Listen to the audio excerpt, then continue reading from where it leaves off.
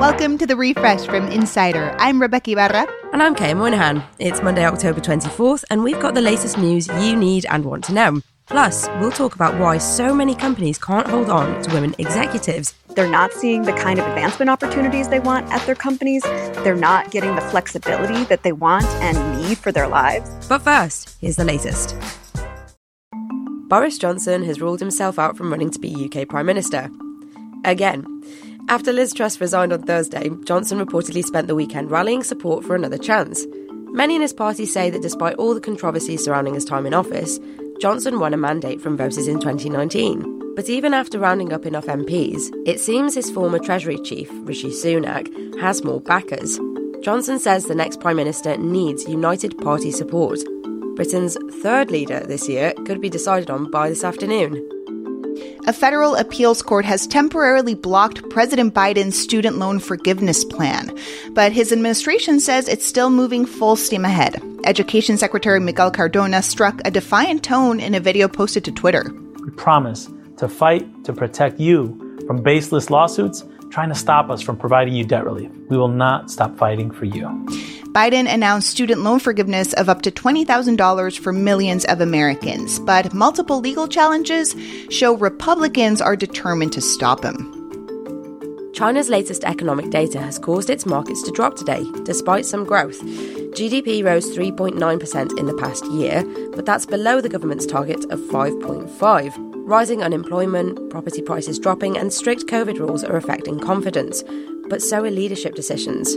President Xi Jinping secured his third term in office over the weekend, but made changes at the top that excluded members who were more committed to market reforms, leaving only those most loyal to him. The Dutch medical company Philips is laying off 5% of its workforce. The new CEO announced that today. The 4,000 job cuts will most likely be in the US and the Netherlands. The news comes after the company had to recall 5.5 million ventilators. The company lost more than 30 billion euros in market value, and supply chain hiccups continue to depress sales. First it was tomato soup, and now it's mashed potatoes. No, I am not talking about my last meal. I am talking about climate change activism. Yep, a climate activist group threw mashed potatoes at a Monet painting in a museum in Germany. They then glued themselves to the wall below the painting. The group, known as Last Generation, said they did it to protest fossil fuel. Yeah, I don't see the connection either. Luckily, Monet's piece Les Meules was not damaged. Museums are now on high alert for the next side dish. Another climate change activist group in the UK recently went viral for throwing tomato soup at a Van Gogh painting.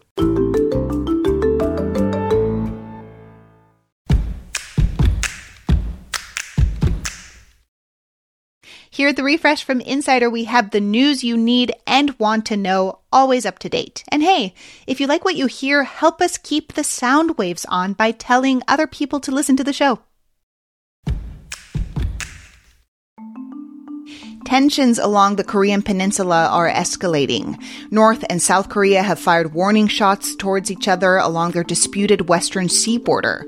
Both countries have accused the other of breaching the maritime space earlier today. The South says a merchant ship crossed over, while the North says a naval ship entered its waters. There's no reported fighting so far, but North Korea has been making lots of noise lately, firing rockets and testing Washington's support for the South. Jury selection begins today in the tax fraud case against the Trump Organization in New York. The attorneys are tasked with finding jurors who have no bias against Donald Trump. That won't be easy. In the 2020 election, almost 90% of Manhattan voters voted against him. The lawyers also have to look out for stealth jurors, people who hide their political beliefs and secretly wish a conviction will hurt the former president. Trump is not on trial, but his company is, after the New York District Attorney charged its top execs with tax evasion. The U.S. Surgeon General is calling out toxic workplaces, saying they're a danger to your physical and mental health. Dr. Vivek Murthy says trends like the Great Resignation and quiet quitting show many workplaces have a culture that is disrespectful, non-inclusive, unethical, cutthroat, or abusive. He's released a framework for employers, one that aims to protect employees from harm, make them feel valued, and give them chances for growth. A national educational assessment released today shows that 4th and 8th graders fell behind in reading and had the largest ever decline in math. Math scores for 8th grade fell by 8 points. For 4th graders, they fell by 5. These constitute some of the steepest declines recorded in more than half a century of testing. Education experts point to the impacts of the coronavirus pandemic on learning. How much is too much money to install a public toilet? That's a controversial question in San Francisco right now. You see, the Noe Valley neighborhood wants to install a public toilet in its town square, but it's going to cost a whopping $1.7 million, and it'll take 2 years to build. Yep, a state lawmaker secured funding for the project, but the price tag has caused major backlash. California Governor Gavin Newsom has jumped into the debate. He says the project will not happen until a cheaper plan is made. Just wait until he finds out how much people are paying for rent in San Francisco.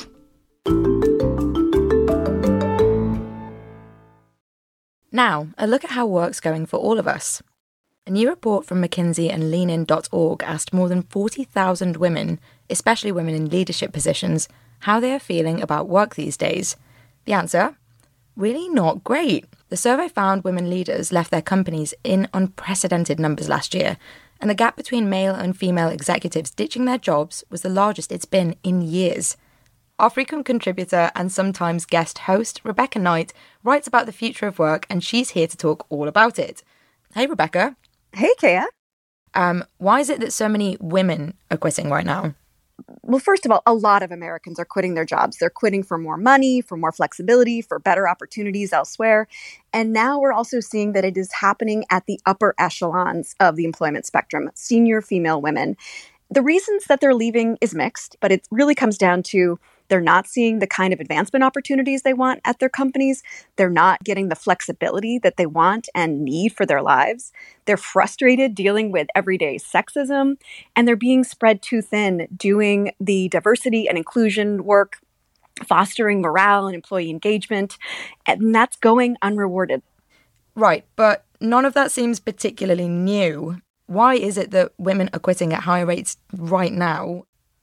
I think what's changed is that during the pandemic, companies have asked so much more of their managers than they had in the past. It's not just make sure your team is fulfilling its KPIs and making sure that the work is getting done. It's also make sure your employees are okay, make sure they're not burnt out. And a lot of that stuff is falling to women. And a lot of those are what researchers call non-promotable tasks. Women are not being acknowledged for it. There's nowhere in a performance evaluation that says, and how well is your team doing? How's their mental health? And so that is what women are sort of sick and tired of. It kind of makes complete sense. You've talked to a few women who decided to quit. What is it that you're hearing from them? I'm hearing from them real frustration and exhaustion. And one in particular, she was the head of a 500-person team. And every morning she would put on makeup, wear a blazer, show up on time to the Zoom. The dudes would show up in baseball caps and unshaven and in T-shirts. It also took being on Zoom to realize how much she was being interrupted by these men, and how much they were discounting her, how much they were maybe taking credit for what she had already said. And it really took the pandemic to show her, because before she'd been traveling a lot, she was on the road all the time, and she had never really stopped to slow down and actually reflect on what was going on. I suppose when it's kind of all happening at once, it's quite difficult to look at it from an outside perspective when you're embroiled in it. If a woman listening right now relates to all of these things, she wants more flexibility, she's not being respected, she's often overlooked, but she can't quit her job right now, what advice would you give her? Companies are still pretty desperate to retain their workers. Your bosses are going to want to keep you. So I would go in there with some demands. I would say, look, I need more flexibility if that is in fact what you are looking for. In terms of looking at promotions, be specific. Ask your manager, what do I need to do to be promoted? What is my next step? I want to advance to here. How do I do that? And make sure that there are measurable outcomes and results that you can hit that will help you get to where you need to get to. Find a mentor, find a sponsor. I know it sounds so pat, and you can't really go up to someone and say, hi, will you be my mentor? Will you be my friend? But really developing these kinds of allies, they can be other men, They can be women, female colleagues. They can be your peers, but you need a tribe. You need people who will support you, give you perspective, and make sure they have your best interests at heart and will cheer you on as you progress in your career. It's funny you should say that, because whenever I've had difficulties at work, that is pretty much what I've done. I've, found really cool women to kind of support me in whether it's going and getting a promotion or a pay rise or whatever it might be. And I think it's really important to do that. Yeah. Rebecca, we are two women discussing this, and we know firsthand what we bring to our workplace each day. But why does it matter if women are just walking away? Why should companies care? Companies should care because you're going to lose out on a lot of innovation. You're going to lose out on a lot of perspective.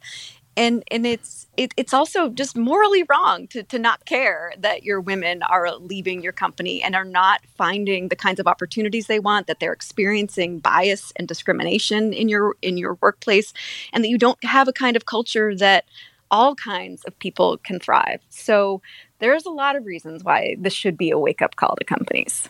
I hope all of these people are listening and taking heed. I hope so. Take notes, managers. Thank you so much, Rebecca. Always so much fun. Rebecca Knight covers careers and the workplace at Insider.